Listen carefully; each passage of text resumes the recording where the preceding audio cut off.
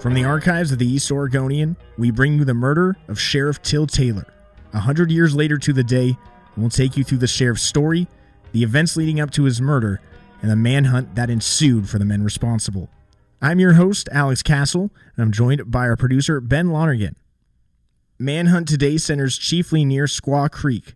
No contact with outlaws, read the headline on the July 27th, 1920 edition of the East Oregonian. We left off in episode 2 with Jim Owens and Neil Hart split from the rest of the group of 5 fugitives. Jack Rathie was on his own, headed north along the Umatilla River looking for food and water, while Richard Patterson and Lewis Anderson were walking along the Oregon Trail, dodging out of the sight of passing cars. The night of July 26, Jinx Taylor was named the successor to his murdered older brother and took up the lead on the manhunt for the men responsible. But back in Pendleton, on July 27th, the climate surrounding the city and Taylor's murder was shifting into its next stages. In the immediate hours after his death, the local residents were angrily and frantically forming mobs to search for the men responsible. There were 3 Pendleton hardware stores at the time, all of which opened their doors and encouraged men to help themselves to all of their guns and ammunition. As Ernest L. Crockett wrote in his book, The Murder of Till Taylor, the store owners told the men taking the guns and ammunition, "Check in with me later, don't delay." Those first 30 hours or so of the search were mostly disorganized.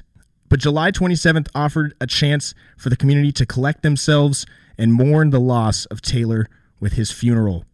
That morning, groups of locals and visitors from around the state walked in procession to the Umatilla County Courthouse to pay their respects to Till Taylor's body, where it sat for 4 hours before later being transported downtown to the Episcopal Church of the Redeemer.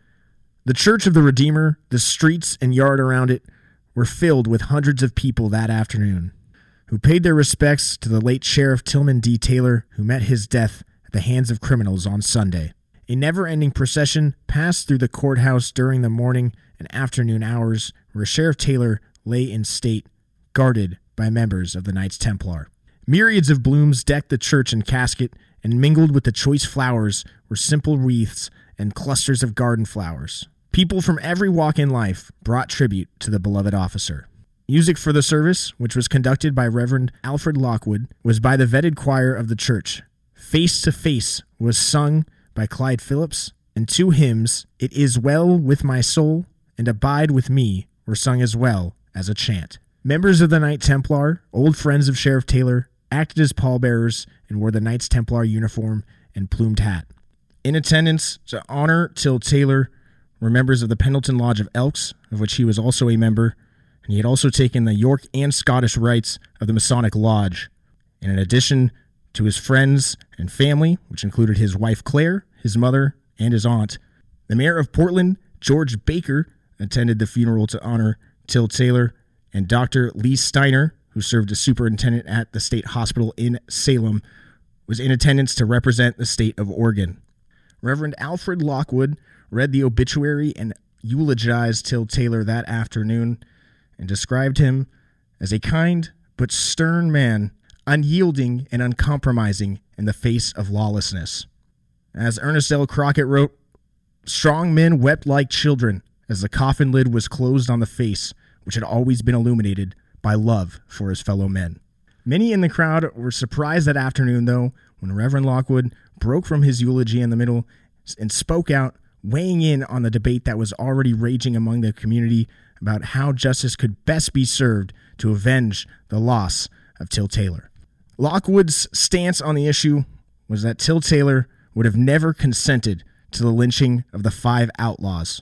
As he's quoted as saying that afternoon, "A lesson is this to us, just at this time when we are stirred with the dastardliness of this deed.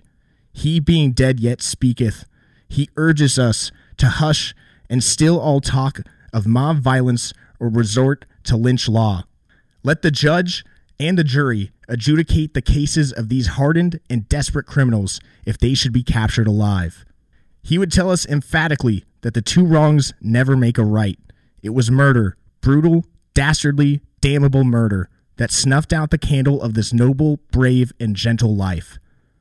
And yet I am sure that could he speak to us at this hour, he would tell us that the only punishment he would demand would be the punishment the court would decree. Reading from Ernest L. Crockett's The Murder of Till Taylor, a great uneasiness prevailed in Pendleton. The unspoken question concerned the fate of the murdering jailbreakers if and when they were caught. Some felt they would be shot or hanged on the spot. More were sure the avenging citizens would see all 5 hung in the courthouse yard after a short impromptu trial. There were those who desired to follow the advice given by Reverend Lockwood, insisting that the law should take its course. In favor of this latter group, it was pointed out that the law of capital punishment by hanging had only recently been restored in Oregon, and this would be an exemplary first use of capital punishment since the new law had gone into effect. Between 1904 and 1914, when the death penalty was repealed by a 50.04% vote, 24 men were hanged at the Oregon State Penitentiary. Mere months before the murder of Sheriff Till Taylor, voters had restored the death penalty in Oregon through a 56% vote.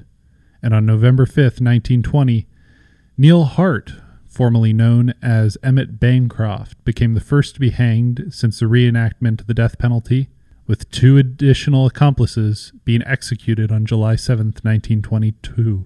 15 hangings followed Bancroft's, the last being James E. Kingsley on November 30th, 1931. At that time, the state stopped using the gallows and began using lethal gas. As the funeral closed, Jinx Taylor, the newly appointed sheriff, left the graveside of his departed brother and returned to work heading up the manhunt for the fugitives. As Crockett wrote, his eyes were kindled with the fire of battle and his mind centered upon the capture of those who had murdered his brother. Meanwhile, help from around the state and all of the Northwest came into Pendleton and Umatilla County to assist in the search. On the Umatilla Indian Reservation, the tribes organized some of their most expert trackers to help lead some of the posses in tracking and finding any clues they could of the men. A wanted poster was finally printed, offering $6,000 for the capture of the 5 fugitives, dead or alive. News of the manhunt and interest in it spread throughout the state and all across the region. Some newspapers picked up the story in Washington, Idaho, and elsewhere. Request was telephoned to Portland the afternoon of July 27, 1920, for Alf Afdahl, a U.S. Internal Revenue officer, to come to Pendleton and assist in the search for the 5 escaped prisoners. Afdahl had worked in the region on illicit liquor cases and was thoroughly familiar with the terrain. More bloodhounds were also set to arrive the following morning from Boise, Idaho. Dogs were offered to assist in the search, and local officials requested that they be sent over the night. As tips and rumors of where the fugitives were in the countryside continued to come in, Owens and Hart continued to plunder their way through the area, breaking into a cabin and holding the Butcher Young family at gunpoint as they took food and any supplies that they could and departing back into the night. Jack Rathie, still with Deputy Marin's gun in hand, walked alone down from Cabbage Hill to the Umatilla River and then headed upriver where he came across a cabin that he robbed of bread and shoes. Elsewhere, Patterson and Anderson, on their own, found a spot to hide for the night and holed up there, still without food or water. But as the search continued throughout the night of July 27th, that's where we'll leave it for this episode. On our next episode, we'll take you through the events of July 28th, 1920, as the search becomes more organized, but progress remains slim, and suspicions and rumors begin to spread around the community.